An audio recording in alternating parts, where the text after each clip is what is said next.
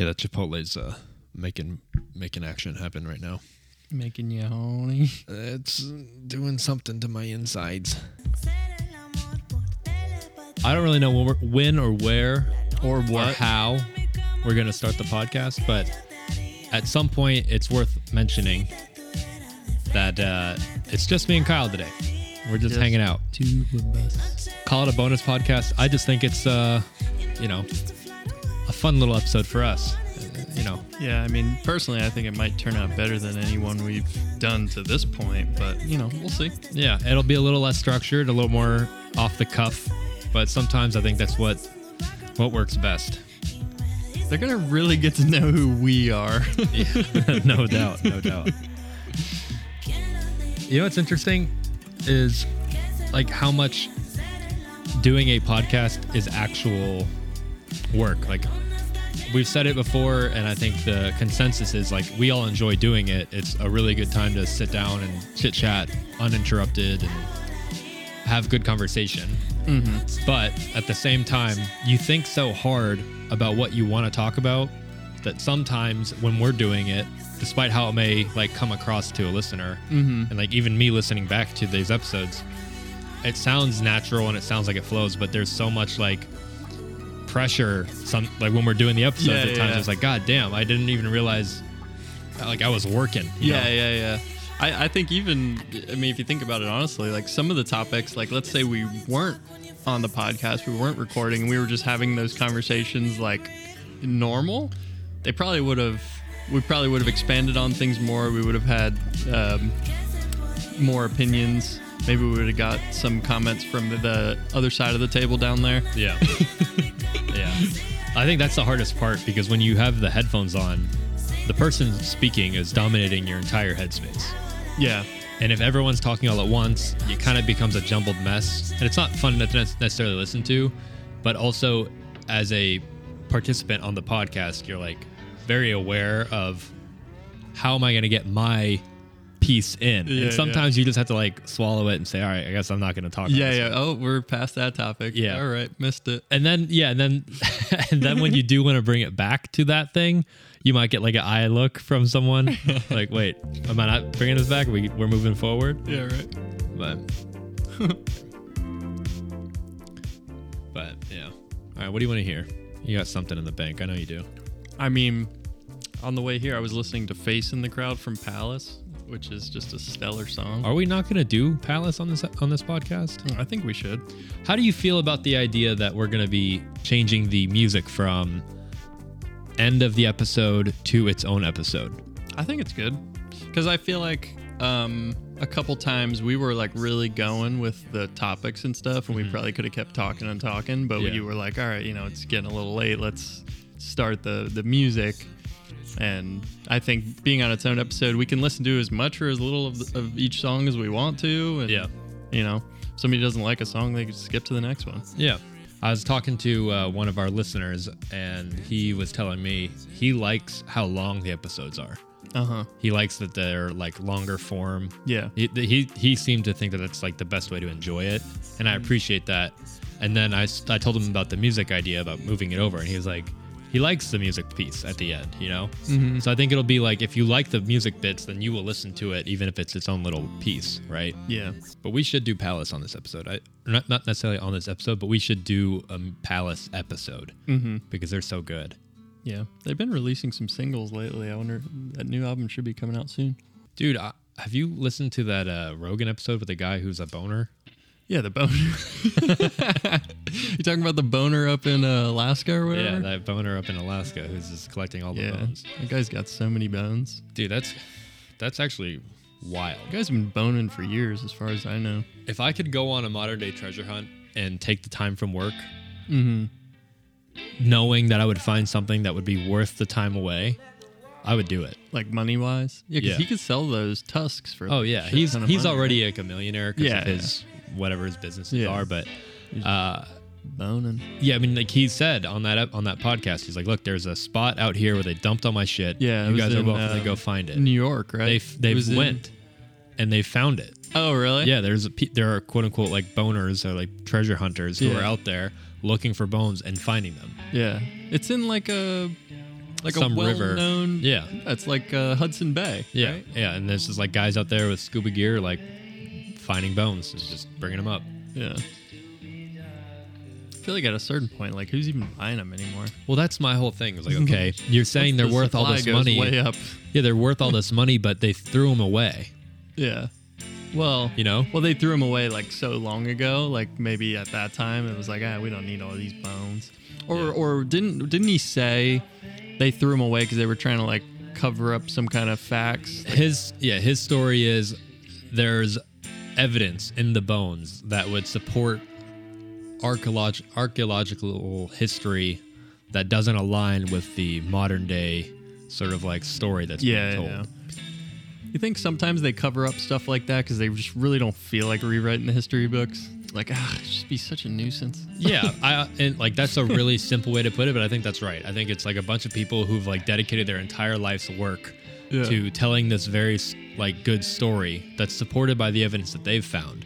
And then when new evidence comes to the table, they think, well, I'm not gonna throw away my life's work. Like everything, like my name is on all this other stuff that makes me look real bad. Yeah, right. I think it's kind of like that. I mean, I feel like you got to take some like ego out of it if you're a scientist. Like you're just trying to prove a hypothesis, you know?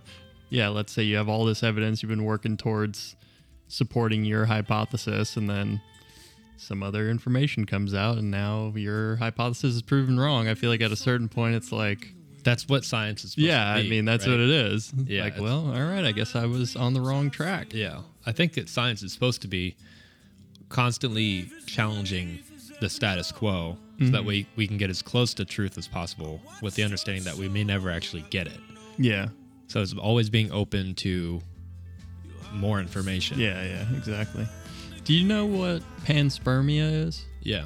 I was watching a really interesting YouTube video yesterday where he was, I guess, as of right now, the main theory is that life on Earth kind of just spawned from like nothing, basically. Yeah. Like just from non-biological materials on Earth, like came together and created like living matter. Mm-hmm. And I guess panspermia is pretty much saying that meteorites just smacked into the Earth, like a ton of meteorites billions of years ago, and there was some sort of microorganisms in the meteorites, and then life sort of came from that, which seems to make a lot more sense. And now more and more information is like kind of proving that, supporting that theory. I mean, there's some crazy people that they think that aliens purposely sent these meteorites down to Earth. I mean, that's a little wacky, but and it could be possible too. I don't know. You know? Yeah. But yeah, it does seem to make way more sense. And then I guess Russia sent a probe up to like Halley's Comet, and they did find like amino acids, the same like, building blocks of life. Exactly. Yeah. I don't think it's a far-fetched theory at all. In fact, I could get on board with it. There was a period of time in which the Earth was bombarded with comets and asteroids, right? Mm-hmm. And it's not like there were the dinosaurs and then a comet brought life here. It's more like when the Earth was forming and going through this period of like heavy impact. Yeah. That's when some of the essential building blocks of life were brought to this planet, and we had the right atmosphere for those things to grow and evolve. I think that's right. I also don't hate the idea that maybe there was a super advanced civilization on like Mars, and when the atmosphere was going away and the planet was doomed, the civilization recognized, okay, this is happening. We have to do something to preserve ourselves. It's too late for us here. We can't physically send bodies. It's going to be too expensive, or we just don't have the resources to do it. We're out of time, and now we're just gonna like send the essentials to the next feasible option. Yeah. I don't hate that idea. That was along the lines of the same thoughts I was having yesterday after watching that video of like, I was thinking like that, like did some other civilization, like in a last ditch effort, they were like, let me just basically shoot off my sperm, pretty much, like at least carry on the line or carry on the civilization somewhere else. Yeah. But then it got me thinking, I was like, have we almost unknowingly done that. Like, you know how they dump space trash and shit, like, up in space? Yeah. And, I mean, where does that go? I guess it probably floats around in the orbit, but let's say something breaks free and just kind of goes off into space, and there's all these, like, microorganisms in it, and then it hits some other planet, and somehow those organisms were were able to live in that outer space condition, which they've already proven that there are organisms that can withstand crazy heat and crazy cold. Yeah. Have we landed basically trash on some random planet, like way out there? Or is it on a trajectory right now towards some other planet, and we're going to actually spawn life somewhere else just happens in the galaxy? Yeah. I don't know enough about biology to say definitively, but I don't. Or gravity. Yeah, or just anything, really. I'm a simple mind. Speculation. I feel like if I knew better, though, if I knew all these things, the podcast would be pretty limited to a certain kind of conversation, and I would just be talking at the audience. Preach. Yeah, it's better that we don't know anything, because at least that way it opens the floor for genuine conversation with everyone. I've actually had a lot of really fun conversation with people talking about the podcast and about the things that we've talked on the podcast, because everyone who's listening, well, a large portion of them at least know us, right? And so it is cool to have those conversations be given a whole new light. Yeah, from another perspective. Same thing on my side is like some of my friends that listen to it will bring up or text me about like something we talked about, and they'll add something more to it or give a different insight. Yeah, and that's perfect, because that's kind of the whole concept is. Yeah, we don't actually know anything. We just talk about shit. Yeah, we speculate. Yeah. Everything's very speculative, as it should be. Yeah. Did you know that we have enough space garbage in our atmosphere, though, that we are quickly approaching a point in which we may not actually be able to exit our atmosphere because of all the garbage? Like, we would just be like trying to launch rockets through trash that would just demolish any spaceship I don't know, that we could create. It doesn't sound like it could be true. Oh, dude, you got to look at this. Hold on, I'm gonna pull it up. The atmosphere is massive. Imagine the amount of trash that would have to cover the entire world. I know. We'll lift off over the ocean. We'll be fine. Yeah, you don't think it's like all that much, but apparently we are running into that issue where it's going to be a problem that we're going to have to solve. Is like, what do we do with all the space trash? Maybe it'll create sort of like a barrier that'll protect us as the atmosphere withers away a little bit and the sun gets a little stronger. Maybe this trash will actually start to block the harmful rays. Here it is. It says space debris will block space exploration unless we start. This is a Scientific American article. Unless we start actively and sustainably trying to broach that issue. It says that there is 30,000 pieces of space garbage that we're tracking. They're going like 17,000 miles per hour. So it's like an old empty box of condoms just floating around up there. They're tracking it. It's got like a number and everything. Yeah, this is like wild. Yeah, apparently like a lot of our satellites and like satellite operations are going to become they're going to become problematic. Like, imagine if tomorrow one random piece of trash just fucking nailed our like major satellite systems. Like, okay, there goes the internet. Well, I'm sure we have multiple up there. You know, there goes our Social Security, and I don't mean Social Security like the big fund of money that we have. I mean like any sort of defense systems that we have. If some foreign country realized, like, wait a minute, did they just knock out? Did our trash just destroy the American defense? Okay, took out their whole defense system. Time to go. It's funny. I had to exit out of giraffes fighting in our YouTube queue here. Pull it back up. This is crazy. I don't know if anyone who's listening has actually seen giraffes fighting. Yeah. If you haven't, highly recommend that you look at it. Like, just for a second, just think about how wild giraffes are. Like, she's got these long ass necks, and they just throw them at each other. I don't know how giraffes it's like a gut punch with his succeeded fucking neck. in passing on their genes. What a fucked up animal, dude. They had to have come from like the Stegosaurus or which one's the one that's super tall? Is that Bronchiosaurus? Bronchiosaurus? The dinosaur timeline is fucked up too, though. They say that there's like more time between the Stegosaurus. For those of you who don't know what a Stegosaurus is, that's like Got the spikes if you think back. about Land Before Time, it's Spike. Spike.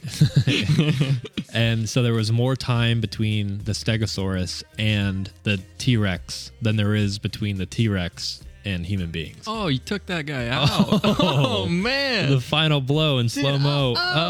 Oh, he actually whiffed and just threw his neck out. Dude, oh my God, that giraffe all right, so we're watching a video on YouTube called Giraffes Fighting. It's by The Latest Sightings. You can subscribe to them, but this giraffe just whipped his head around to go deal a hard blow to the enemy, and he threw his neck out and collapsed. Probably broke his neck and died. Dude, that's like when you go to swing your driver like really hard and you just completely whiff and you straight just throw your back out, throw your shoulder out. You're just fucked. Oh shit! In the description, it literally says that there was only one winner. In other words, the other one fucking died. Oh man, dude, you just whipped it around. It's like one final blow. Oh, and you know what it could have been? This is actually my new theory after seeing it. So you know, in like the UFC, like Anderson Silva, you know, he kicked the guy and his leg, you know, his fucking buckled around it. Shin broke. Yeah, disgusting. So they said he threw a kick earlier in the fight and the guy checked it. So there was already some sort of like fracture there. I think that might have been what happened in this giraffe video. So you see the other one hit him. He kind of like he fractured it a little bit. Yeah. And then when that guy just went fucking last ditch effort, threw his neck at him and he missed, he just cracked it. Yeah, giraffes are not an ideal species. I feel like they kind of drew the short straw on genetics. Yeah, I was thinking about this the other night. Like, what other kind of stuff does a giraffe do? That's how it sleeps? Yeah, a giraffe is sleeping. Oh, my God. Again, for the listeners, a giraffe, when it's sleeping, it lays down on the ground in its head because the base is so thick, it can't actually bend. So the top half of the neck just lays over, and it creates an arch. Yeah, he's got an arch. Could you imagine, like, okay, I fall asleep, my arm's off the bed, my arm is completely dead asleep when I wake up. It's just a limp noodle. Every time a giraffe wakes up, its fucking head is a limp noodle. He's got to have a limp noodle, man. You know, it's weird. Their face kind of almost looks like a llama, and the way he's eating that grass kind of just looks like a llama. Yeah, sort of like a llama face. Jesus, such a weird creature. Oh my God, it's like the worst version of a horse.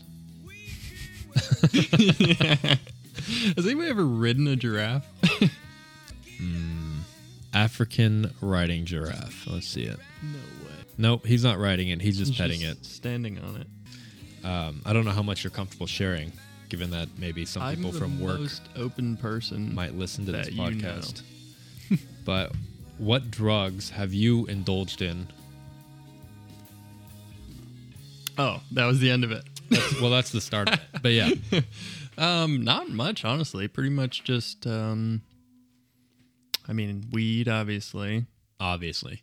Who hasn't done weed? Yeah, weed, edibles, all that. Do you find that edibles and marijuana are a different experience? Like if you smoke it versus eating it? I do, yeah.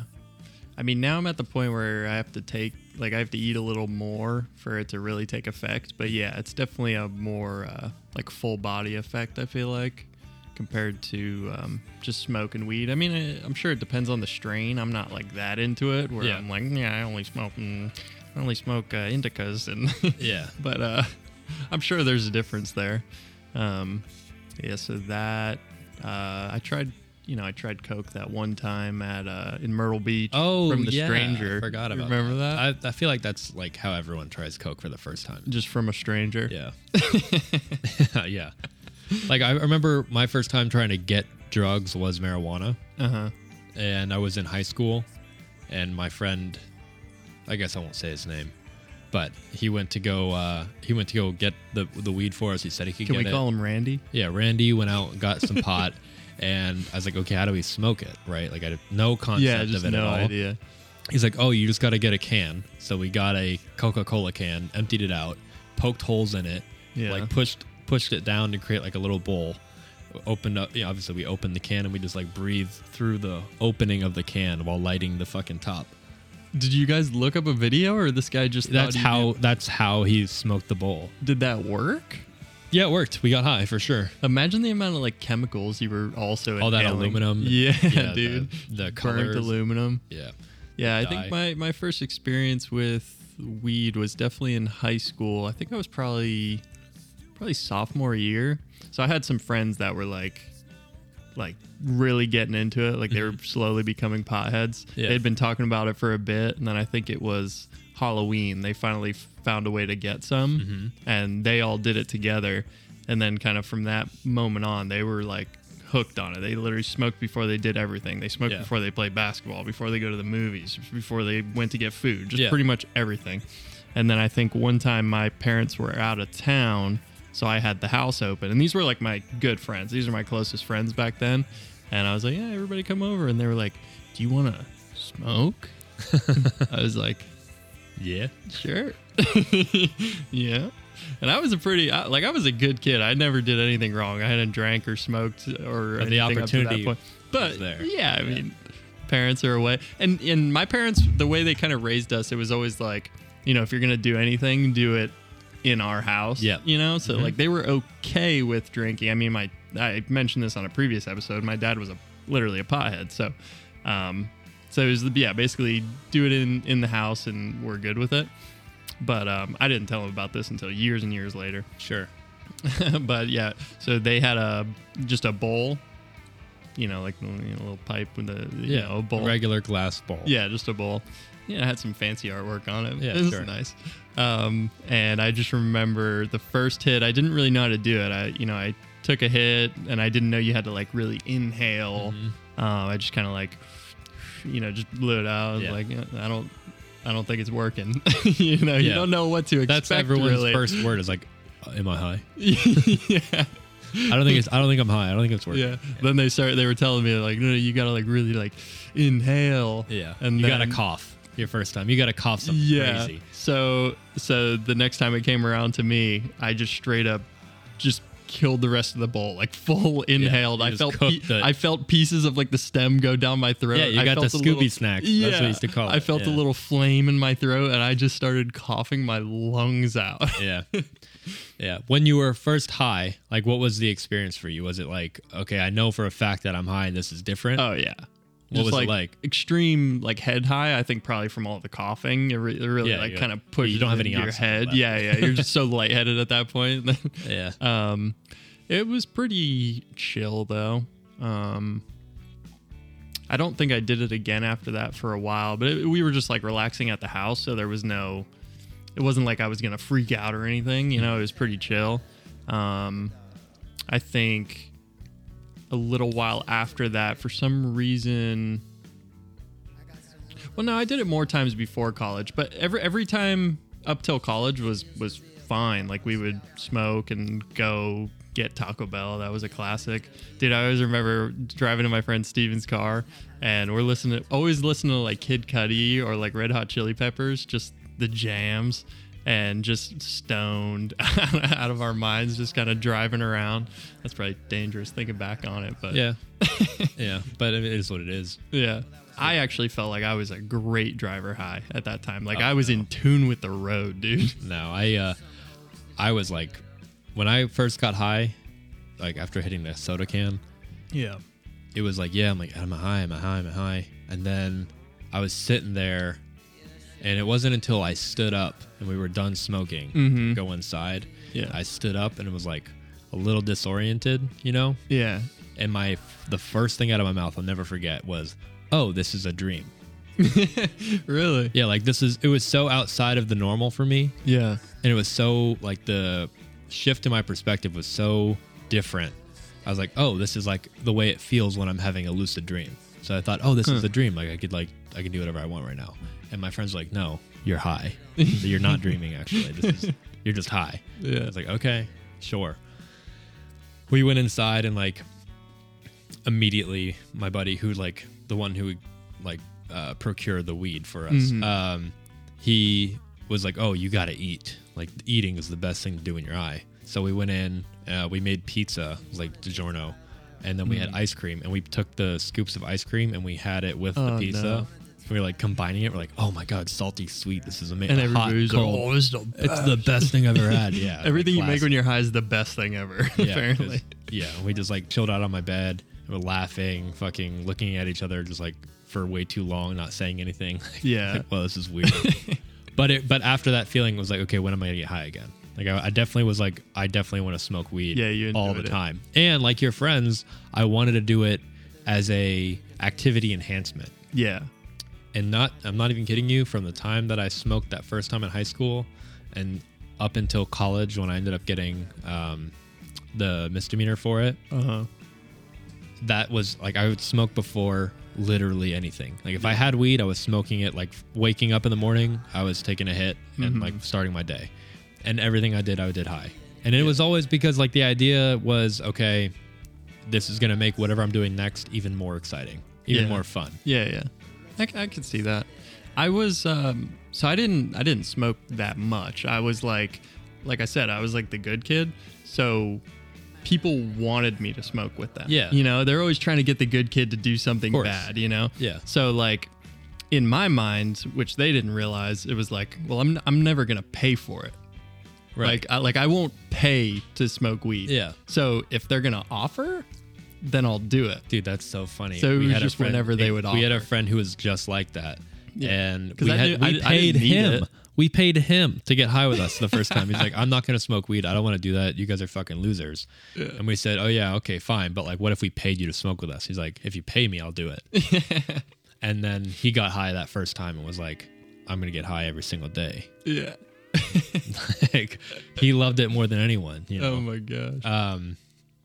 Yeah. Oh, well, when you brought up the food, though, that did remind me. So, like I said, I was all good up to college. But then there was one time where my friend who went to FSU, he was having just a little birthday party like at his house. So I drove up there for the weekend, and they were rolling the weed with like with a tobacco wrap. You know, I don't know what that would be called, like a spliff or a blunt. I don't know. Well, it's a blunt if you just put it in the tobacco wrap, right? It's like you like buy like a grape Dutchie, and then you unpack the tobacco and you pack it with weed. That's a blunt. Okay. A spliff is when you take paper, right? It could be like any rolling paper, and you mix marijuana with tobacco.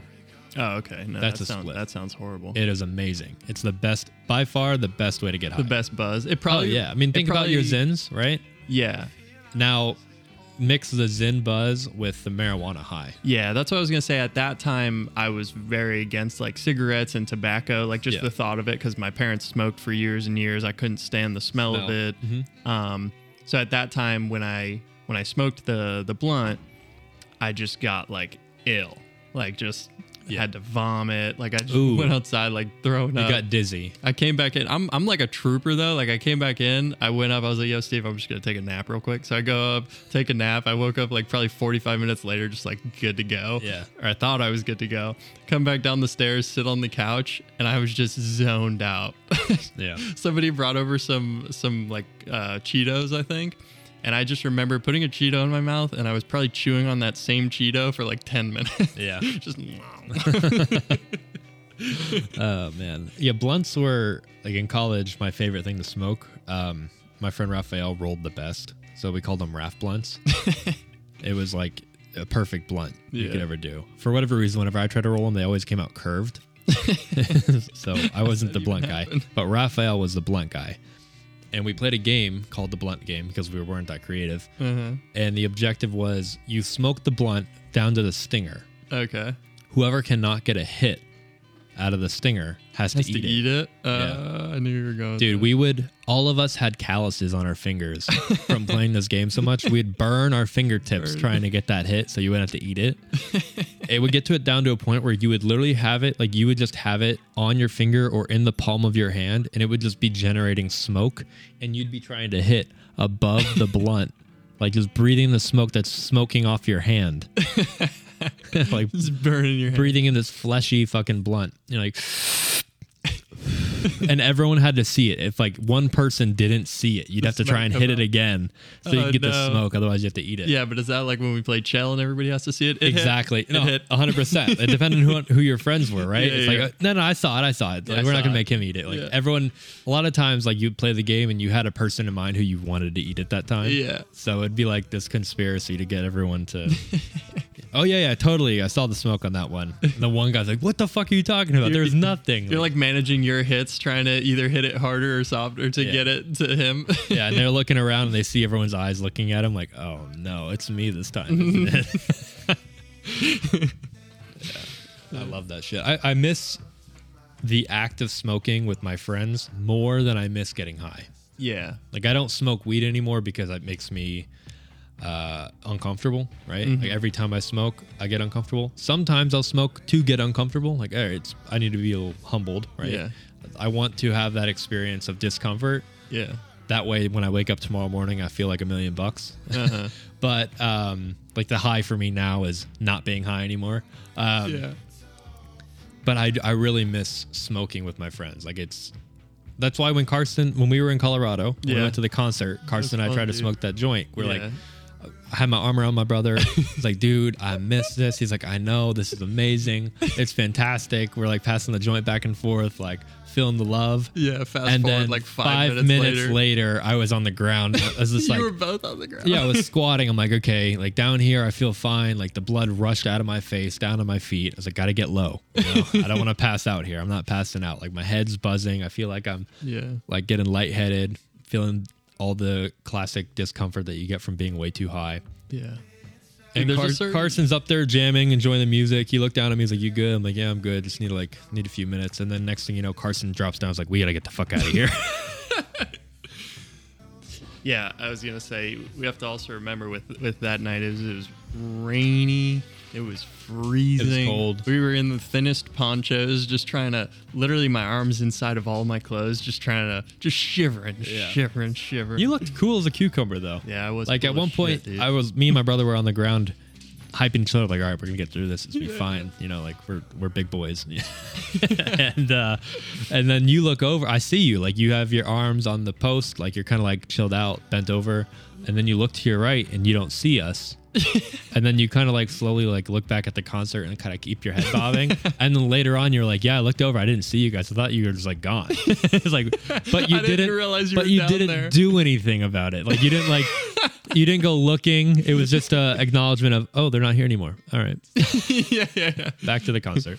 Well, I think when I'm high, I'm pretty like solo, you know? Yeah. Like I'm not worried about other people anymore. I'm just like focused on my experience. Yeah. Which I think is why for one, I stopped eating edibles or smoking before this. Mm-hmm. And then I think when we go to concerts and stuff, like I don't want to do it anymore because I feel like I can tell Carson doesn't really like when I do it or because it just seems like I'm quiet and like to myself. Yeah. Which I think maybe it hinders other people's experience, you know. They're trying to enjoy it with you, and you're by default having a solo adventure experience, which I love. Yeah, but you know, I'm courteous of other people. Like I don't want to not, you know, but you bring would never myself go to the table because I make it better for other people. So. Yeah, but you would never go to like a concert solo and just get high as fuck. No, I don't think I would. But you would enjoy it just as much. I would enjoy it. Yeah. Why wouldn't you do that? I don't know. No, I don't do a lot of things solo. You know, I don't do a lot of things by myself. Like just go out by myself. Like when I do like solo work trips and I'm gone for a few days on the road, there's something lonely about like going out and having dinner by myself.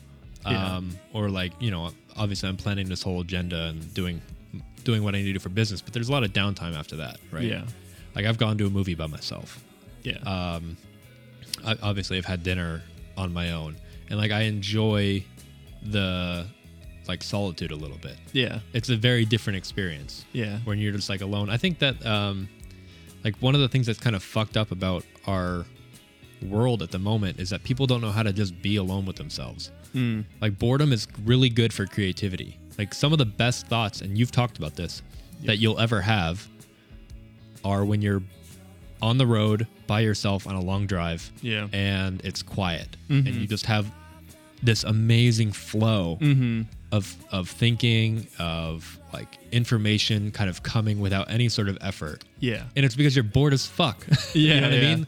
Well, the thing with being in a car too is different from just being, sitting on your couch, because you can't be on your phone the whole time you're driving. You got to be like kind of focused on the road. When you're sitting on the couch, you just kill your boredom with messing around on your phone and stuff. You're not really necessarily thinking about anything. Yeah. You find ways to just like occupy yourself. Whereas if you're driving, you're just going straight. Yeah, you don't have another option. Exactly. But that's my point, though, is that you should be able to sit out at a dinner by yourself or be on your couch and not have the entertainment happening on the TV and not have the distractions on your phone. You should try to set time aside to be bored. And I just think that nowadays boredom is an enemy of like sanity. And I think it's the opposite. I think that being bored is how we spent most of our time as evolving human beings, right? like if you think about the ancestors who were hunting and gathering, when the job was done,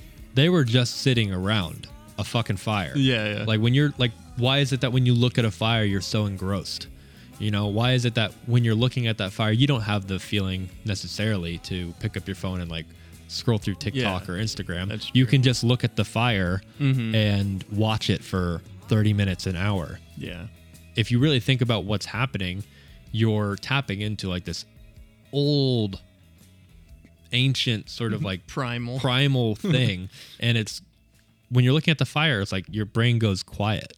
And you're bored. Like what you're doing is no different than what you would be doing on the couch, except you don't have a flame, Yeah. I think it's good to do that. I think it's good to sit down sometimes and feel boredom. I agree as well, but like who does that? Not a lot of people. Just sits on the couch with like no TV on, no phone, and just kind of. Yeah. I mean, I guess if you get that experience from driving, maybe maybe you're having enough of that moment. But if you're not, if you find yourself even in the car, maybe you're listening to music or you're listening to a podcast. Like I'm guilty of that too, right? Like when I drive home today, I'll be like, all right, I'm definitely going to put on a podcast. Yeah, for sure. Maybe I won't now. Maybe I'll just sit there. Maybe I'll cut the music and I'll just drive. Yeah. Maybe I'll write down some thoughts that I have for the next podcast. There you go. Tighten up your 2.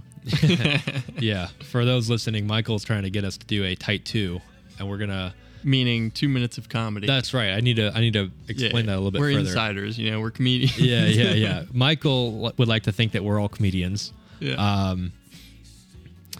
So with that, he wants us to create a tight 2 of comedy that we're going to deliver on this podcast for your enjoyment.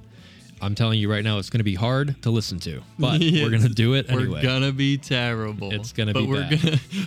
We're definitely going to beat each other up after. I think that we'll have to download a laugh track. Throw it on here. Exactly. Yeah, exactly. Have Michael working on the soundboard. And then when Michael does it, we just won't play any of it. Just dead air. Silence. Yeah. Oh, the other thing I was gonna say, when you were talking about how you and Carson were like down on the ground, and you're like, we're gonna get through this. Yeah. There's like there's a certain like mental strength to that. Kind of like, you could just let yourself pass out. You could just close your eyes and you'd probably knock out. Yeah. But there's a certain like mental strength that it takes to like fight through that. Yeah. And it's the same thing that I face every time. Basically on New Year's would be a good example. When we're driving back from wherever we were, the New Year's party. Yes. And I've always drank too much. And this particular time I'm sitting in the middle. You're crossfaded. And I'm literally just like holding it together. You guys don't even realize how long I had been holding it together. Just my hand starts like touching my face and rubbing my forehead. I'm just like barely keeping it together for an entire car ride. And it takes so much mental strength to not just like throw up, puke everywhere. Yeah. There's been so many, and I hate being in that scenario, but well, I remember you said, you're like, why me? You said, like, why is it always me? Yeah, I'm like, why do I always do this? I know exactly what that feeling is, though. I've been in your situation. That's why I said blast the air. Put the air on him. Because, like, that cold air that little bit is like just enough to kind of hold you over. Yeah. I feel like you asked, like, is that better? And I was like, a little. Yeah, a little. But yeah, it was cold outside, so we had the hot air. It was still in the car. You didn't have a seat. You weren't comfortable. You were crouched over. You were drunk and high and had a sixer in. Yeah. You were buzzing, and you're like, I'm getting car sick. Yeah. And I already get car sick sober. Yeah, so it was a mess. But yeah, there is a lot of mental strength in holding that shit out. Made it all the way back? Yeah. I'll always make it all the way back. Except for that one time I had them roll the window down on John's bachelor party. Oh, yeah. Well, that was... Yeah, you played a little bit too many drinking games, and you lost a lot of those drinking games. I sure did. Yeah. You get hit playing the drinking hockey. You get hit a few times. That's like quick 5 beers. Yeah, your friends are no joke, too. They'll keep that quarter spinning. Yeah. But it just had me thinking of like the mental strength. Like, does that equate to the same sort of mental strength like let's say when I was in high school and you had to run the mile, and for me it was like I never trained to run long distances. It was just like, can I just keep myself going? Can I just keep my legs moving and running straight? I told my friends at the time who were running with me, they're like, how do you just keep going? I was like, it's mind over matter. 100%. Literally just keep going. Yeah, but that's I have that problem. Like when I don't like to run because of that exact thing. I get to a point where I'm like, I just don't want to do this anymore. And I have the option. That's the mental weakness. I have the option to not. Yeah. You know, I know I would feel better, and I would feel a lot more pride in finishing, knowing damn well I pushed myself the entire time. And I'm also aware of the fact that I can. Like, there's not like this voice in my head that's like, you can't do it anymore. You can't. You fucking weak. You can't do it. Like, that's not there. It's just I don't wanna. But I don't want to anymore. I feel like that's a little like, do you ever test yourself and just literally push yourself like with anything? Yeah, weed. Like I will literally, like I said, there are times when Carla would be out of town. I'm like, okay, I got the house to myself. I'm not going to be a hindrance to anybody. That's a big part of it. But I'm like, I know if I smoke this, I'm going to feel like I'm dying. Like I'm gonna give myself a panic attack. I'm gonna have the experience of like thinking that I need to go to the hospital. Yeah. I'm gonna feel so uncomfortable, but I'm gonna do it because let's just see what happens. And I do that, or I've done that, you know, in a more like less drug influenced way. If I'm at the gym, okay, I know I can't do this weight at, you know, I can't do a set of this, but I'm gonna push it. Yeah. Right. And I'm gonna go for it. And I don't have a spotter. I'm being irresponsible, but I'm like, I think I got it in the bag. I just have to believe it. Yeah. That's and you go and I'm like shaking my fucking way through it. And I get to like halfway point. I'm like, I don't think I got this. And I'm like, well, I don't want to be embarrassed. I don't want to have to like struggle and have someone come get the weights off me. Like I'll shit my pants pushing out that weight before I yell for help, you know? Yeah. Right. Yeah. That's more along the lines of what I was thinking of, like mentally pushing yourself like past the point of like what you think you can physically do. Yeah. Like just mentally saying like, no, I'm going to do this, you know? Yeah. Like I feel like there is something to that. Rock climbing, when I would rock climb, that was the only way you could progress. And now that you bring it up and I'm thinking about it, that's probably some of the most proud of my effort that I've ever been. Because you're climbing, and this is like, I was lead climbing. Do you know what that is? Yeah, you go first, right? And then they kind of like... Yeah, so a lead climber is you're lined up with a guy at the bottom, so the person's going to be belaying you, but you have to clip in along the way. So wherever you clip is technically, think of it as like a checkpoint. If I fall, I'll only fall to the last clip. Okay. But you can climb, you know, an extra 6 feet between one clip and the next. Sometimes 6, sometimes 9, etc. It varies. But if you don't make that next clip, you could climb all the way up to the next checkpoint and miss your clip and fall. And when you fall, you're feeling all of the gap at which you just climbed. Yeah. Plus a little bit more depending on how high up you are, because your belayer can like end up they'll get ripped off the ground and like come halfway up or whatever it is, depending on the weight differential. But in climbing, you have to measure your ability to get to the next spot. And you have to have the strength to hold yourself to get the clip out. You have to, there's a lot of like muscle involved. And if you're going for a really tricky spot or like you're on a really sketchy hold, you have to just like put all your faith into like this tiny little grip that you've got with the edges of your two fingers. And you're like, all right, like I'm going to put my weight on this and I got to bring my other hand up to get this clip in. Yeah. Like you have to go for that spot. If you don't go for it, you'll never actually get past that point. Yeah. And there's, the way that they grade a climb, it varies. And so like for you to go from like climbing a 10er to an 11, it's like, it's a big gap in skill. And the only way you're going to get to that end goal is by taking risks. Calculated risks. Yeah. Have you ever taken like a decent fall? Yes. Really? Yeah, definitely. I went for like there was one I was lead climbing. I was in the gym, so it wasn't like crazy, but I probably fell like 12 feet. Oh, shit. But you were just kind of like dangling. Right? Yeah, and like I pulled a bunch of rope to get this like clip in. So I'm like creating a lot of slack for myself. Yeah. You never want to create more slack than you actually have the distance to fall, because all that slack becomes empty rope. Yeah. And the way I had to get this clip, it was like over a ledge. So I'm like reaching over the top of a rock and I'm like moving my body weight around it. And I couldn't get it. So I thought, okay, I can't get that. But if I pull the slack and I go for like a leapfrog, and I can grab the next hold, it's a good hold. So I should be able to have it. Yeah. So I pulled all the slack and I leapt, trying to get around this ledge. Yeah. And I got the hold of my hand, but like my momentum pulled me out, and I slipped with all of that extra slack in my line. Wow. It's like, wasn't a wise move, but I took the shot. Yeah. And I fell, and the guy belaying me fucking shot up, and him and I probably was like 10 inches from the ground. Oh my God. By the time like I actually caught and was like, it would have broke a leg or two. yeah, and he came zooming up way past me, so he was like halfway up the wall, and I was at the bottom on like just floating inches above the ground. Like, holy shit! God. Yeah, I loved now climbing. you're belaying him. He's Yeah. like I miss climbing so much. It was a blast. In Jacksonville, there was a rock gym up there. Yeah. That was relatively close. I had a membership, so for like a year and change, I was like consistently climbing every week.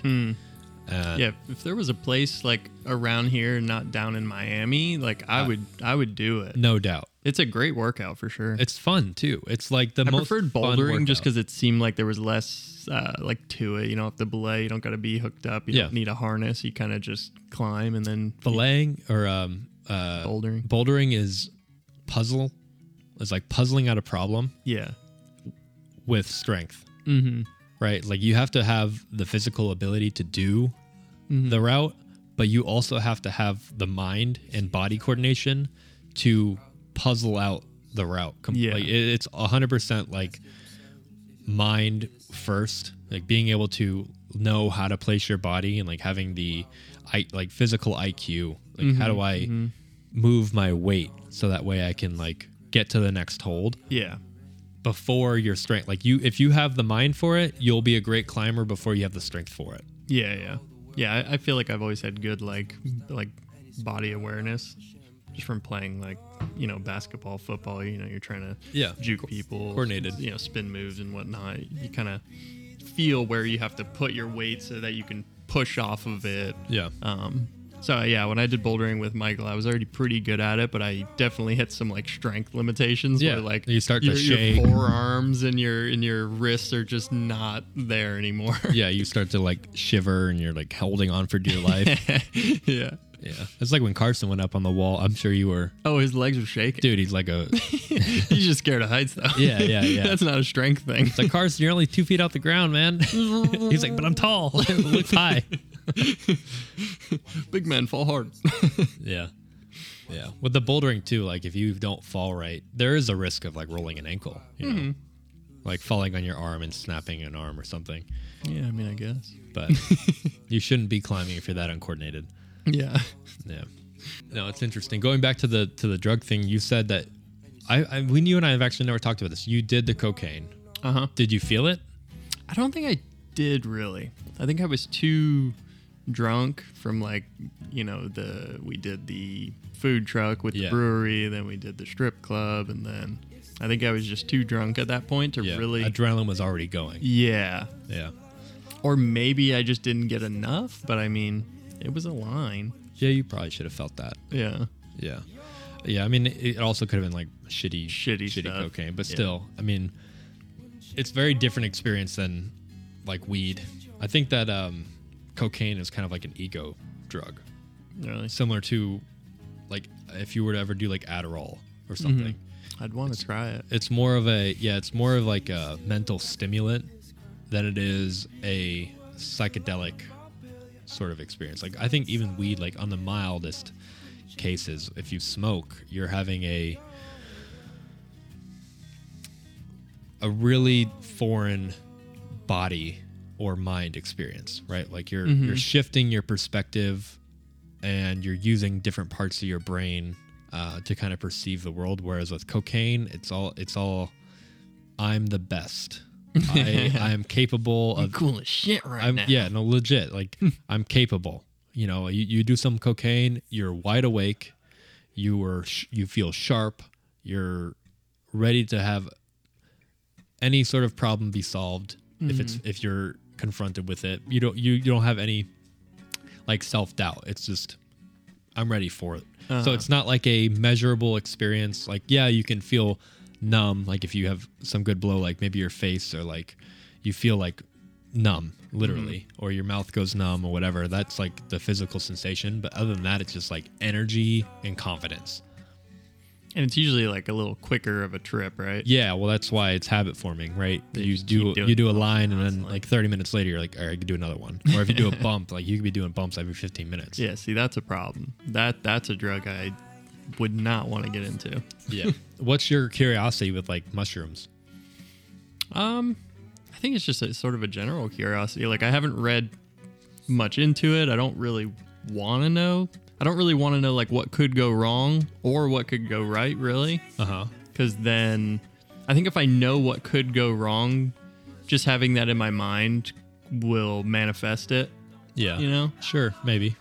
I think I just want to, see what it's all about. So it's just a pure curiosity. Yeah. There's no like, I want to fix this, or I want to be insightful about this or that. None of that. No, it's just curious. What it if like. That's a byproduct, sure, but you just hear people on podcasts or whatever, talking about how great it is and whatnot. You're like, oh, I'll try that. Yeah, yeah. Mushrooms are a fun one for most people. That there's been bad. No, yeah, instances, but that's the same thing with weed, right? Like a bad trip. Yeah, you can smoke weed every day and be fine, and I can smoke weed one time and I feel like I'm dying. Yeah. So. Yeah, we'll see though. Yeah, but there's strength in that. There's strength in feeling like you're dying and not making it a problem for other people. Mental strength. Yeah. We talked a little bit about recently. We went to Austin for Michael's bachelor party. We went to a comedy show at the Mothership, Joe Rogan's comedy club. Really nice setup. I liked the place. Yeah, everything about that place was awesome. The first hour I enjoyed, but the rest of it was a bit of a struggle. I think the comedians weren't really up to snuff, and I think it was a lineup of people who were all just working stuff out. Yeah, and that's cool. Like, I think most comedy clubs, you go in and you get the bad ones first, and then they finish strong. But at Rogan's club, it felt like he intentionally throws out, not even him, but just like the structure is go out strong, so that way the audience is warm for the people who suck, right? Yeah. And we saw some comedians who were on the nose with some of their content, right? Like they tried to be on the edge of what's funny. And I appreciated that, even if they weren't funny, right? I guess my question is, do you think, Kyle, that there are any topics in comedy that you should not be able to joke about? I don't think so. I think anything's on the table, but if it's not funny, you're going to have to face the repercussions of it, Yeah, okay. And there's always going to be people that are offended. Yeah. no matter what you're talking about. There's always going to be some group of people that's offended about it. So let's say I'm a person who thinks that you shouldn't be able to joke about just about anything. Like I say, no, 9/11 is not funny. You shouldn't be joking about 9/11. Mm-hmm. What's like, what is... So I'm somebody who would say, if you're going to do a 9/11 joke, you better make sure it's funny, because that's a touchy subject. Yeah, so you just have to know it's a touchy subject. So you think it's okay for people to criticize the comedian who goes out on a limb trying to make a racy joke? I think if the criticism is based in that wasn't funny, like that joke wasn't funny, as opposed to that joke was insensitive or you shouldn't joke about that, I think you can say whatever you want. Like if he tells a 9/11 joke and it just flopped, it was terrible, I think it's definitely fair to say like, hey, that joke sucked. Like, yeah, that but joke wasn't you don't think funny. that they should be canceled though? Nah, I don't think so. Like if you make a joke about, like if you're a white comedian, you make jokes about black people, they should be able to make those jokes. Yeah, and I think yes, they should be able to make those jokes, but if they're not funny, they're just not going to become popular. You know, they're not going to grow as a comedian. They're not going to become popular. Like it works itself out. Yeah. Like if you're telling all these black jokes as a white comedian and nobody likes them, even white people don't like them, like people are just going to stop going to see you, and you're just going to fail. And then I feel like Chappelle's kind of going through that right now. Chappelle is a comedian. You don't find Chappelle funny? Not really. I used to like Chappelle's show growing up. Okay, so this is perfect then. Dave Chappelle is getting a lot of hate because he makes jokes about the trans community. Right? Obviously, this is a very sore subject in our society today.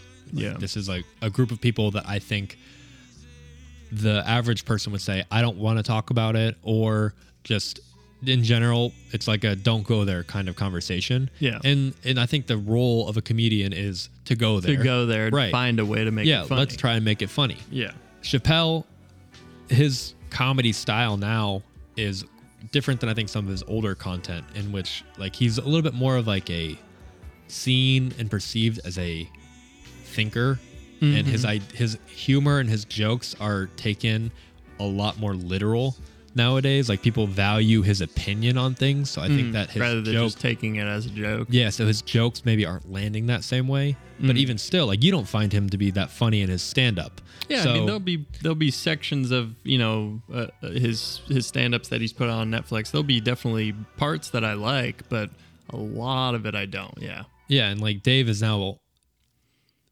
I think a lot of people are trying to remove Dave from the public sphere because his humor, right? Because of his jokes about the trans people. Is like, I guess I don't think that there's anything that should be taken off the table as far as comedy goes. There's nothing. I don't think there's a single thing on this planet. I don't care how personal or obtuse the topic is to anyone's day-to-day life. I think that you should be able to joke about it, right? Even in like immediate friendships, if someone has like committed suicide, for example, and you want to make a joke about that, I think that if you can land the joke and it's funny, even just one person, that's good. If your intention is to make people laugh, I don't think that you should be getting any sort of slack.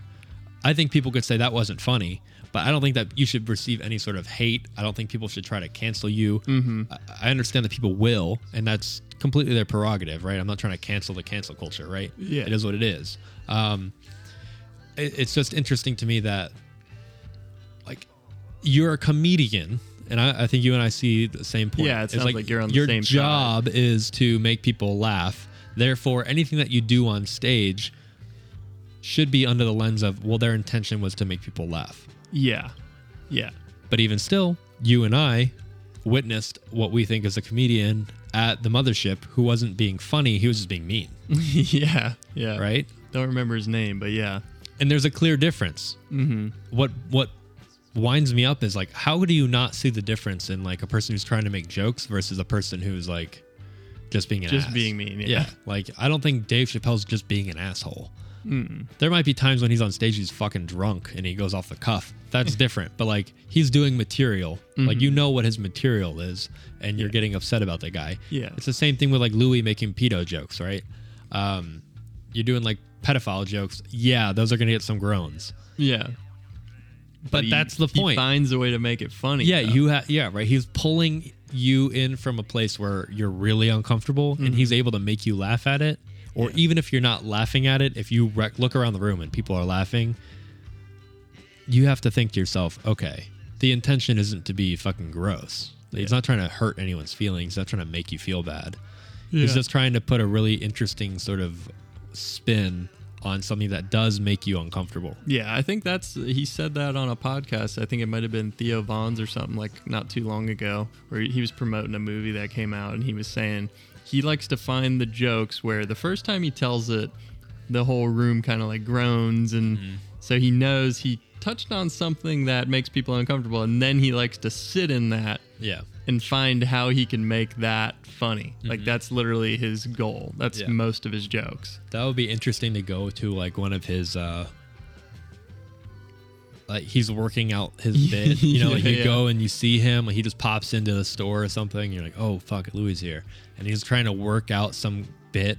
Yeah. And it's just like, oh yeah. God. I can imagine it'd probably be like pretty bad. Oh yeah. I think a lot of what we saw when we were at the mothership was like comedians trying to figure it out. Yeah. But some of the stuff that they were trying to figure out, it had nowhere to go. I don't even think it was a good premise. It would have never gone anywhere. Yeah. The one dude who was like, all right, this is my impression of a blind guy solving a Rubik's Cube. There's nothing funny about that. Well, I think also with that, you knew what the joke was going to be immediately as he set it up. Yeah. Like, he's going to solve it quick. And it's not going to be right. Yeah, exactly. Like, I think, It would have been funnier if he actually solved it perfectly. It would have been more impressive. Yeah. Yeah, like, oh, wow, blind people are capable. That's true, though. Yeah, I mean, I think sometimes I don't typically like the easy joke. I think I'm pretty good at like seeing where it's gonna go, and if I know where it's going and then it goes there, you won't get a laugh out of me ever. Yeah, I feel like when I actually start to write that tight too, I think it'll all come together like pretty quickly, probably just like in one session. Not perfectly thought out, but I think the premises will all come like pretty quickly. It's funny, I've like, because Michael has put this into like my head that this is something that we're doing. There have been moments where I think of something that I'm like, oh, that's a funny premise. Yeah, I should write it down. Yeah, and I don't, and I forget, and now I'm like thinking to myself, fuck, what was that thing I thought of? I wish I could like pull that back, but I don't have it anymore. Yeah, something may trigger the memory, but it would be interesting to be a comedian where like your entire job is to come up with that shit. Like, what is the experience like for them? Like, do they like a lot of like if you think about a lot of the big comedians, they are a little fucked up, right? Yeah. Even Theo Von has like had his issues with addiction. Yeah. You've got like Chappelle, who's an alcoholic. You've got who's that one guy? The dude, he was crazy, he's addicted to crack, fought a middle schooler. Oh my God. He's popular now. He's like a black comedian. He used to dress up like a pimp. Oh, Cat Williams? Cat Williams. Yeah, dude was fought a fucking middle schooler. Yeah. Dude, there's a video of him. It was a plant. High as fuck.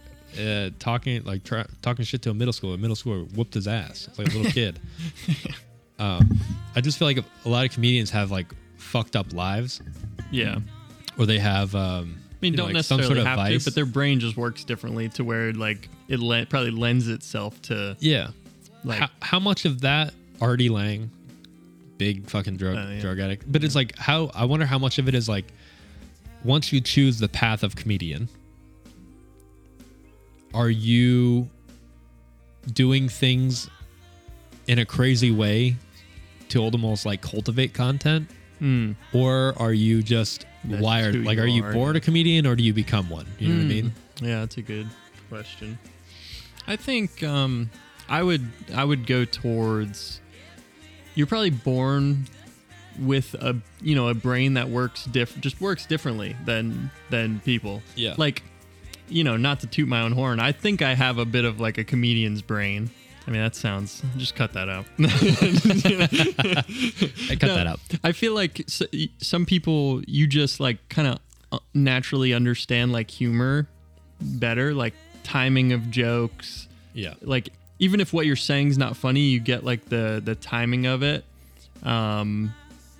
Or like I kind of said before, you can kind of see the direction that somebody's going. Like you can almost anticipate the jokes.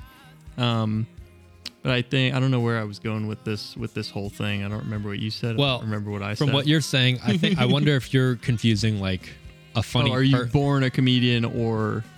No, I was going to say, I think you might be confusing the art of stand-up with being a funny person. Just a funny person. Like, I think you're a funny person. But I don't know that you would be a great stand-up comic. Yeah. Like, that is a skill that you have to cultivate. Yeah.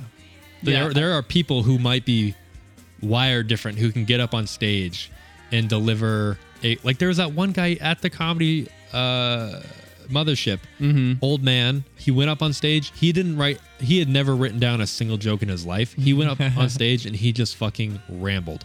Yeah. I'm not saying everything he was saying was funny. Definitely wasn't. He had the muscle of getting up on stage and filling 20 minutes of time with bullshit that was, for what it's worth, some of it was funny. Yeah, it was a succinct, or at least good premises. Yeah, it was a succinct, like, performance. He went up there and he delivered a performance that was completely off the cuff. He has the muscle to be a great comedian. Yeah, he's way past his ability to be good because he's fucking old as hell. But yeah, I mean, like, that's a muscle. But like, he may not be a funny person. Hanging out with him on the couch, he may not have it in him to just like be goofy, be silly, like make people laugh on the rip. But he can get up on stage and do whatever the fuck that was. Yeah. It's interesting. Like Raphael is a perfect example. Friend of ours, he's hilarious. By far one of the funniest people I've ever met. And I genuinely say with confidence, anybody who knows him would agree. Yeah. But do I think Raphael could get up on stage and deliver 10 minutes of comedy? Probably he could. He's good at everything. Yeah, he could probably do it. Yeah. Yeah. But, I've always found it easier to be like funny in writing. Like I can write funny. That's why in my mind I feel like if I got over the performance, it would probably take a lot to get over like nerves of performance and that. But like I always find it easy to be funny in writing, like text or whatever it is. Like I feel like I would love to try to, if I had a good idea, I would love to try to write like a script, like some kind of like comedy script. Yeah. Whether it's for like a short thing or I don't think I could write a whole movie. I mean, maybe I'm not giving myself enough credit. But well, if you let yourself be bored for a little while, maybe you could. Yeah. Just stop turning the TV on. Yeah. But yeah, like I've had people tell me that I'm one of the funniest people they know in text. There you go. I actually screenshotted a picture of my friend telling me that. And I printed it and I put it on my wall. You know what's interesting is I don't find like, because I like comedy so much, I feel like I've spent too much time on trying to understand like how comedians cultivate their art. Yeah. That now when I watch stand up, I almost don't even find myself laughing anymore. Analytical. I'm just like, wow, that was good. Yeah, it was a good joke. Wow, that was fantastic. What a masterful delivery of all of these things. It's funny. That's what a lot of comedians say. Like when they watch one of their peers do stand up, they don't really even laugh. They just kind of admire. Like, damn, that was good. Yeah. But I have to say, of all the recent comics that I've seen, Shane Gillis had me on the fucking floor. Yeah. His last special. Yeah. So funny. Dude, amazing. Amazing. Yeah. So I've watched it 3 times and I've laughed just as hard every single time. Yeah. It's so good. Ricky Gervais. Yeah, very funny. I only discovered him through you and Michael recently, like being in the last year. Yeah. But I watched his specials and I fucking lost it. I was dying. Yeah. But now even with Louis, like I'll watch Louis's newer stuff and I'm like more an admiring it. And I wonder if it's because I know his shtick, right? Like I know his delivery. I know how he like creates a joke. Yeah. It's harder for him to catch people off guard now who know who he is, which that's a lot of his style is kind of catching you off guard. Yeah. You kind of just now you're already ready for a left turn. Yeah. Yeah. But maybe that's on him to change it up. But what are you going to do though? Yeah. You know, like that's you. That's your style of humor. Well, he's still hilarious. Yeah. I mean, I think Louis is the best modern comedian of our time. Yeah, could be. Honestly, I think Chappelle up until recently too. That's how the others talk about him. Yeah. I have a question for you. Okay. As a football watcher. Yes. And sports enthusiast. That's me. And degenerate gambler. Doing well. Not a problem. Are you really? Yeah, dude. How much are you up, if you don't mind me asking? So in December, I turned 100 into $1,000, and I cashed out 600, and now I'm back up to 600. Do you think you'll ever get to a point where you're like betting thousands of dollars at a time? Dude, I don't think I could. There's something about the pressure of betting a large amount, and like you're watching the game, and it's like it's stressful. Like heart's pumping. Like, and that's just, I've experienced that just betting like $25. I mean, granted, it's to win like 500 because I do parlays, but like when it's, let's say you hit the first 3 legs of the parlay and you just need one more thing to hit for $500, and you're just, I'm sitting on the edge of the couch, like just heart's pumping. Okay. It sounds like your heart is pumping because you have a lot to gain, but not a lot to lose. Not a lot to lose. So if you started betting thousands of dollars, now I have a lot to lose changes and a lot to gain. Yeah. Are you feeling like you're not up for the challenge of? I would love to get to that point, but I'd have to be way more financially stable to start betting amounts. Kyle, you asked me earlier, have I ever challenged myself in that sort of way? I'm quitting my job. That sounds like something that, maybe you should push the limit on. I don't know. Yeah, right? No, definitely don't do that. As your friend, I would hate to see you. That'd be a crazy life, honestly. Man. That'd be a crazy life. I've had like... that'll be a topic that I sort of like fantasize about, I guess is where I'm going with that, of like, what if I did just, quit my job and now I'm a professional bettor and I just... Well, you've done well in the market too, haven't you? Yeah, pretty well. Yeah. But there's so much risk to that. You don't have the stability of like a paycheck coming in every 2 weeks. Yeah. Now it's literally based on, did you make a good trade or a good bet? Yeah. Or do you find that you like the sports more now because you bet on it? Yes. Like it makes it entertaining to watch games that you would otherwise be uninvested in. Yeah, exactly. But a lot of times when I bet, I won't watch like all the games. I might keep an eye on the scores. Yeah. You're always tapped in, but you're not necessarily enthralled in the game. Yeah, exactly. Yeah. And I do feel like to be good, you kind of do have to follow, day to day, like this team playing well, playing bad, and that just makes you better at it, more successful. Yeah. So, like, if you go through a couple of days where you haven't really watched anything or paid attention to anything, now you feel like the next bet you make, you're kind of just taking a shot in the dark, which isn't a good feeling. Mm-hmm. Which sport do you feel like you bet the most on? Definitely hockey right now. Normally, when football season's going on, now. Yeah, I mean it's the Super Bowl. So what I like to do is parlays because you can bet small and win big. And when there's only one game, there's not much to parlay, like, because it's not like I'm saying this team's going to win, this team's going to win, this team's going to win. When it's just one game, it's like there's a winner and a loser, you know? You can do like a same game like prop bet, and you could say, this quarterback's going to throw for this much, this receiver's going to catch, go for this many yards. But that feels way more just lucky to me, as opposed to picking like a winner and loser feels like skill. Yeah. Like, I know these two teams, and I think this team's going to win, as opposed to, this is a good receiver. He's going to catch for over 100 yards. That's very variable game to game. Like, a guy can just have a bad game, and or a guy can get injured in the first quarter. When you're betting on players, it's a little different. Yeah. That's kind of why I stopped doing fantasy football. I felt like every year, like I'd draft the whole team, I'd put so much effort into it, and then your star player gets injured in week 2, and you're like, well, there goes my season. Yeah. Do you feel like any of the sport leagues are fixed? I know like a lot of conspiracy around like NBA specifically.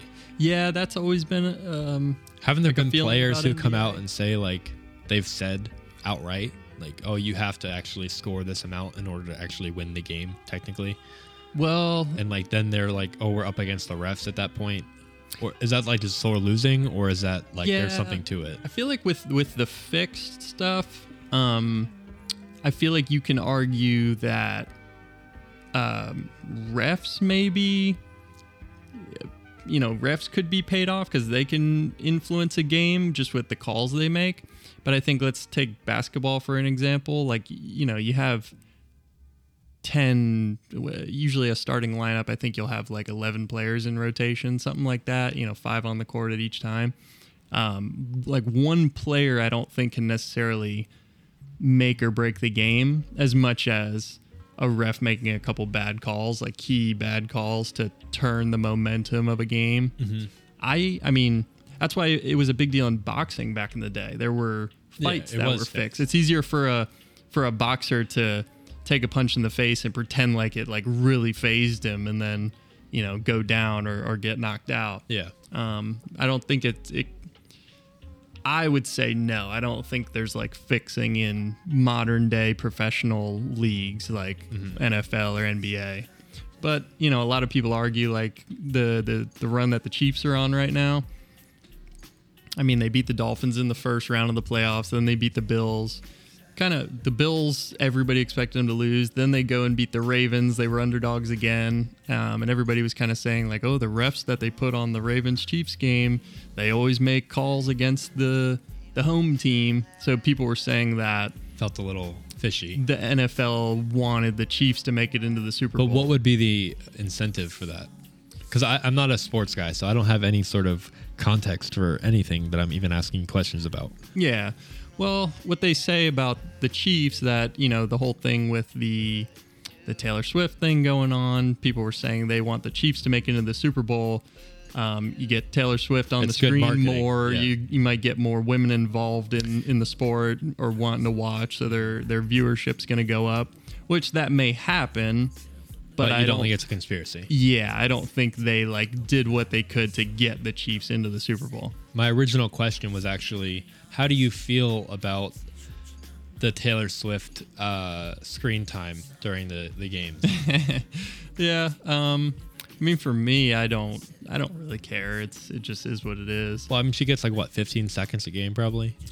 Probably more. They'll flip to her anytime there's like a big play that just happened. I don't watch. Does it feel like it's more than 15 seconds of time?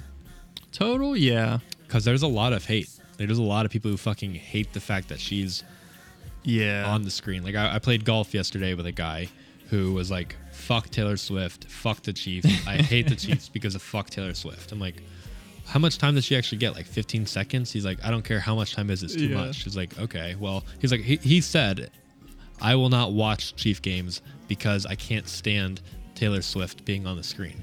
And I'm like, well, that's just a dramatic response. Yeah, that's a bit much. I mean, I feel like that's people going out of their way to say like, oh, look what the NFL is doing, trying to, focus on Taylor Swift rather than the game just to increase viewership.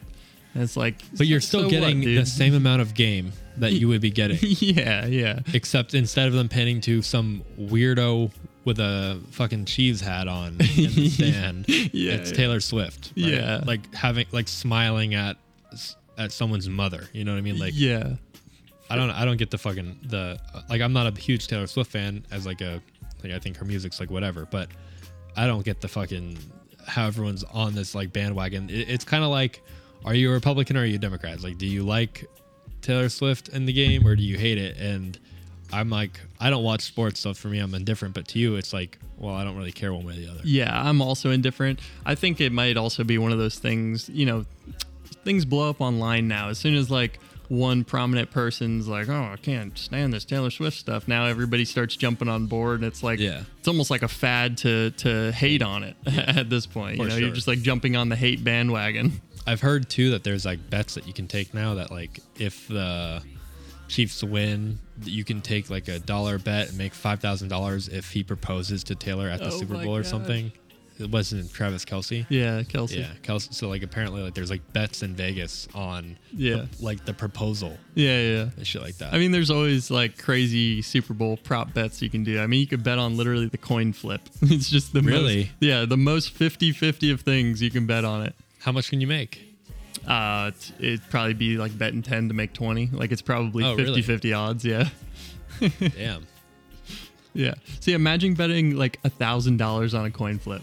Like, that's degenerate. That's like going to the roulette table and putting 1,000 on red. Yeah, exactly. Yeah. It's the same. You could have the same experience at the time. See, for me, that's not how I like to bet. Like, I'll never take a bet if I'm not getting like a 10 times return. Like, if I'm betting $10, I need to be getting back at least 100, or I just won't even do the bet. Yeah. So maybe it's just, for me, it's just like a built-in risk-reward sort of deal. Like if I look at it actually analytically, like back when I was doing like foreign exchange, the big thing in foreign exchange is risk-reward. Like you want your ratio to be a certain amount or you won't take the trade, right? You know? I'm not the sports guy. I like going to Panthers games. That's about the extent of my...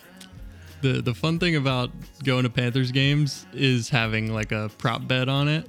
Like saying like this person's going to score a goal, this person's going to get an assist. I love doing it for Panthers games that I'm going to. Because then you're like watching that player. Yeah, you're rooting like, on specific players. Yeah. There's been multiple times where like my player that I bet on will get the goal and I'll just be going wild. I mean, we already go a little wild there. But yeah, well, they're fun, man. They're so much fun. I think hockey is the best sport to watch live. Yes. No doubt about it. I mean, you're in a nice temperature-controlled environment where there's nonstop action the entire time you're there. Yeah, that's the thing with hockey is there's not that many stoppages. It's just going. And the games where there is, it's painful. Yeah, exactly. Like when they're like constantly going back to the face-off, it's like, come on, man. It's a terrible period. Pick it up. Yeah, it really bums me out. Yeah, but I agree though. Hockey games probably the best like live sporting event. Like I've gone to, I love football. Football I would probably say is my like number one sport, but I don't like going to games. I just feel like it's stop, go. Well, even outside of that, because that, that kind of is the game, but you can't see that well. You find yourself just kind of watching a screen, like a big screen and you could above. do that at home. Yeah, and I could be more comfortable. Got my snacks. And you get more available. angles. You get the replays. Exactly. Yeah, I feel like football is all about the highlight. Yeah.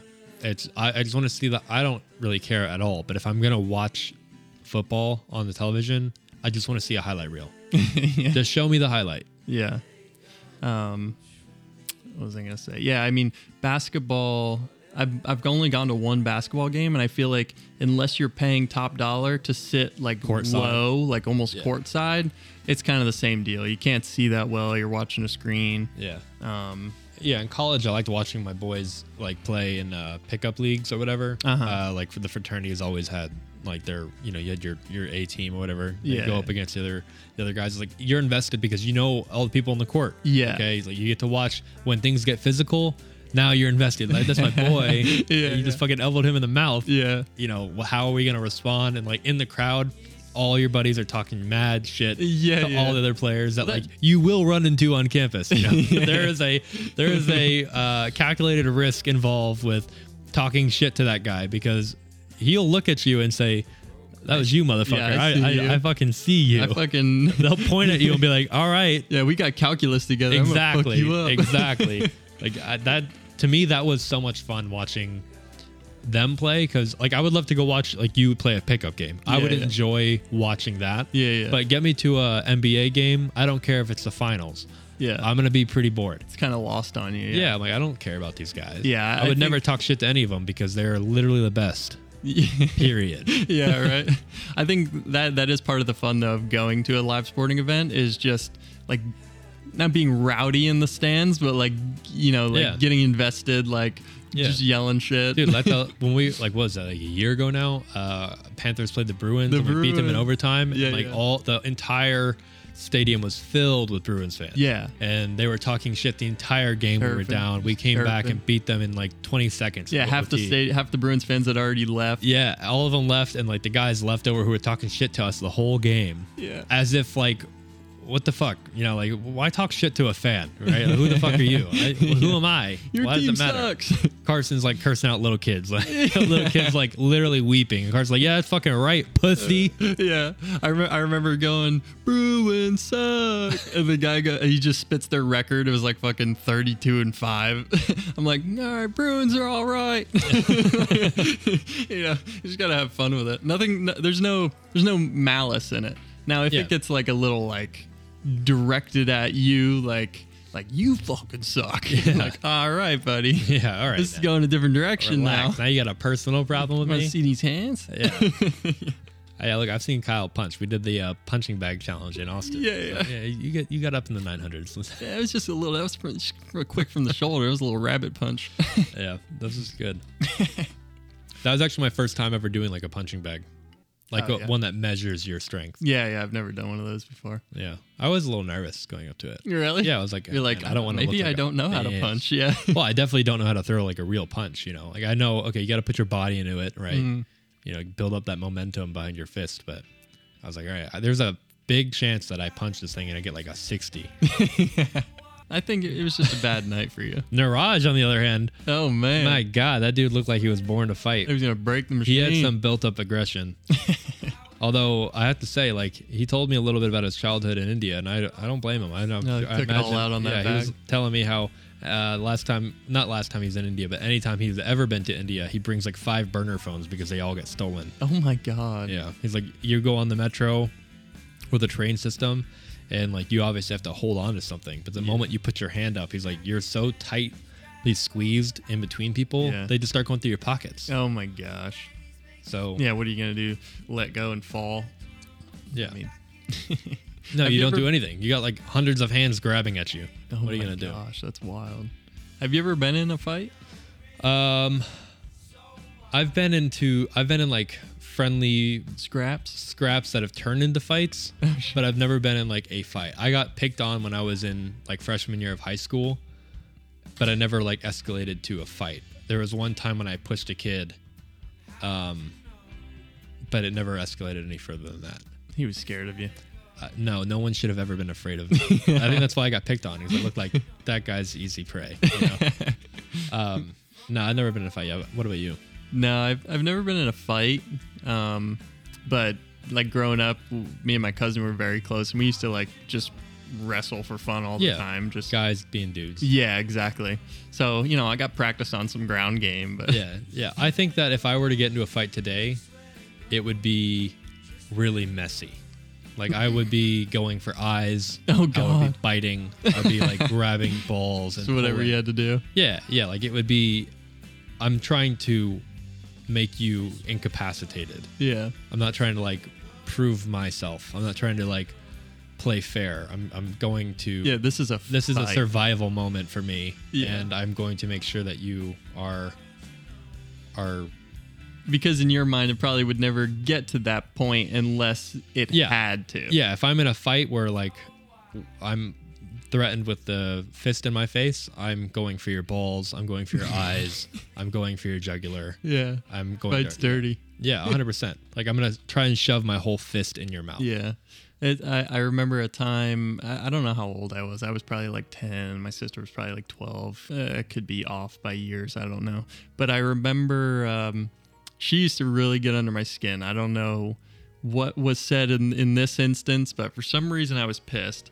And I remember balling up a fist, and I didn't know where to punch somebody that it wouldn't like really hurt them, but that it would phase them. You know, like I don't want to punch anybody in the eye or the nose. Like, I don't want to see blood. So I remember I punched her right in the forehead. Oh my God. I wonder if she would remember that. Probably not. Concussed. I punched her right in the forehead, and it was over. Fight was over. Yeah. I don't know who I was listening to. Never hit women. Yeah, I don't know who I was listening to, but it was a woman. Probably like a podcast short that I saw on YouTube or something. And she was saying she would pick on her brother when they were younger. Yeah. And then he went through puberty, and the first time that she like got him to a point where he had to manhandle her, she recognized the strength difference between a male and a female. And she was like, there was no pushing the buttons ever again. It was like he completely immobilized her with ease. Like it took everything she had to try and wiggle free from the hold he had on her. Yeah. And she just physically couldn't. Yeah. And it was like in that moment, she's like, oh, there's a reason why there's like men and women's division in sports. like he's like 4 years younger than me, but 10 times stronger than I'll ever be. Yeah. It's interesting. So like, yeah, don't punch your sister in the forehead. Yeah. Don't do it. That's a no. Yeah. I think the closest I've been to a fight recently was when I was in Colombia and that guy took my necklace. He like robbed me, right? Yeah. And when we caught up to the guy, the situation was this, where it was me and 3 of my buddies. We were walking in like a brightly lit, heavily populated area. This like little group of guys came up from behind and like snatched my necklace off my neck. I had like a pendant, a family heirloom. It dropped to the floor, but like immediate reaction was to go after the guy who took it. So like the dude who was like half a block away by the time we turned around, one of my buddies went chasing after him, and I chased for like a half second. And I was like, Robbie, stop. Like, it's not worth it. It's not worth it. Like, what are we going to do? Right. He's already gone. Yeah. And then I turned around. I'm like, at the corner of my eye, I saw something drop. So I looked on the ground and I see my pendant, like the family heirloom. The part you actually cared about. Basically. Yeah, the part that I really cared about. The necklaces. You can't get another. Yeah, the necklaces were replaceable, but that was a family, passed on in my family. Some guy with his girlfriend, literally holding hands with her. He saw it. He picked maybe girlfriend, maybe something else. I don't know. But he saw it. He picked it up and started walking really, really fast in the other direction into like a smaller group of people. And I was like, he fucking has it. And I went after him and I grabbed his shirt and I had him. And he's like, whoa, whoa, whoa, whoa, whoa. Like, we don't speak the same language. So he's like saying things to me in Spanish. I don't understand. I was giving him like a sign, like, you have this, like making a circle with my hand. Like, you have this, you have this. And I was like, Robbie, Charles, like over here, over here. And Kevin was there too. Kevin came up as well. You have this, like, give it, like, Kevin Charles starts growling at him. Yeah, barking. I'm like, Charles, translate, like, tell him to give me my shit. Tell him to give me my shit. And I'm like going through his pockets. I'm like sticking my hands in his shit and like trying to grab it. And he points at this other guy who starts running in the opposite direction. And he was basically, it said like, that guy has it, and ran away, got in a car skirts off. But like the closest I came to hitting another person, recent history, was that. It was like that? I wanted to hurt the guy, but I also had 5 grams of cocaine in my pocket, and I'm in a foreign country where I don't speak the language. Everyone around me is looking at the situation, thinking like, okay, what's going to happen next? And I couldn't measure what the outcome would be. Yeah. Even if I had succeeded in getting it back, like, what did that mean for me, right? Yeah. Do I chase after this car? Do I get the police involved? Again, like, I'm not doing legal things on my own. Yeah. So it was a loss, but that's the closest I've come in recent history to that kind of thing. And I'm just not that person, you know? Like, yeah, my safety is well worth any sort of like altercation avoidance that I can I can dodge, I suppose. Yeah. You just never know when it's going to turn into like a dangerous situation for you. Yeah. Especially you in Colombia. Like, yeah, you chasing that guy down. You don't know who that guy is. You don't know who he knows. Yeah. And you were going to be there a couple more days. Mm-hmm. Like, that guy could have came and found you with his boys, and could have been a bad situation. Yeah. I didn't even think that far. Like, I thought, impulse. Yeah. I just was like, I want my shit back. Yeah. But that night, so like that was probably like 2 or 3 o'clock in the morning. We went out to another bar after that. I had a couple more drinks, and like the mood for me was a little bit different, but like I kept it together. Mm-hmm. But when I got back to my room that night, I sat there on the edge of my bed and I just kind of thought to myself, what the fuck? Yeah. What the fuck? I've never had to consider how I'm being perceived by others so hard, right? Like when you're younger, it's a little bit more vain, right? Like you want to be perceived a certain way, and so you think about how you want to like craft yourself. But in this situation, it was I'm who I am, and I think like I don't think twice about the way I conduct myself in most settings. Like I'm pretty comfortable with the person that I am. Yeah. But it has never crossed my mind, like, what do people actually think about what they're seeing just from like a surface? Like I was a clear target. I'm a white guy, clear as day, not a local. Yeah. Who had like flashy jewelry on, a nice watch, like whatever. Like I looked good. A big like, shot. Like I had like, I dressed up nice, went to a nice dinner, and like walking around aloof, so to speak, like, very comfortable in the space. I didn't feel anxious or nervous anywhere I was in Colombia, honestly. And I've since then thought more about like how I'm perceived by strangers, because I have to believe that that person who took that off my neck was not the first person while I was there who thought I could get something out of that guy. Yeah. Like I could take something of his, no problem. I've never had to think that hard about it. And so like I was sitting at the end of that bed for probably like 20, 30 minutes, just like thinking in my head, like, okay, what could I have done different? Like, how could I have done this different? And I ended up at the point where it's like, there's nothing I could have possibly done differently to avoid that other than not wearing the jewelry out. Yeah, if you had the foresight beforehand. Yeah. Or kind of just were more aware of. And the funny thing is that before I went to Colombia, I thought maybe I won't pack my jewelry just because you never know. But I was like, I literally thought this to myself, no one's going to take it off my neck. Like no one's going to rip it off my neck. I always thought like in a robbery situation, it's like what you see on television where someone comes up to you threatening you with a weapon and they say, hey, give me your shit. Yeah. That's how I thought. And I'm like, I'm always going to be with a group. I'm never going to be in a situation where I'm going to be by myself. And you wouldn't be targeted like that amongst 5 other guys or however. But that ain't how it works. That ain't how it works, man. Like it's way more quick than you would ever think. But like, yeah, I never really considered how people looked at me. And now, like Carly wants to get me another necklace, and I'm like, nah, I don't think so for right now. Like it's not even just a necklace. Like I wear bracelets too, but they're all sentimental to me. Like if they got the bracelets and the necklace, I would have been fucking like, all right, I'm going home. Like I'm done. Like everything carries like a sentimental value for me, and that was what was lost. But yeah, I never thought about it until recently. I'm like, God damn. But other than that, Colombia is fucking sick. I highly recommend it. When thinking about going, should still go. Don't bring your valuables. Yeah, that was like the only thing on that entire trip that was like a bit of a damper on it. But for me, if I could go back tomorrow, I would. Like I wouldn't even hesitate. Where did that pendant come from? It was grandfather? Yeah, it was a grandfather's wedding band with a great grandfather's wedding band melted inside of it. Oh wow. Yeah. Yep. And they're gonna pawn it for. Yeah, I actually have a friend who wears his father's. His father passed away. He wears his father's wedding band around his neck at all times, and I actually next time I talk to him, I'll probably be like, hey, if you ever go into a foreign country, like put that shit away. You know what I mean? But yeah, it's interesting. Not a fighter. Yeah.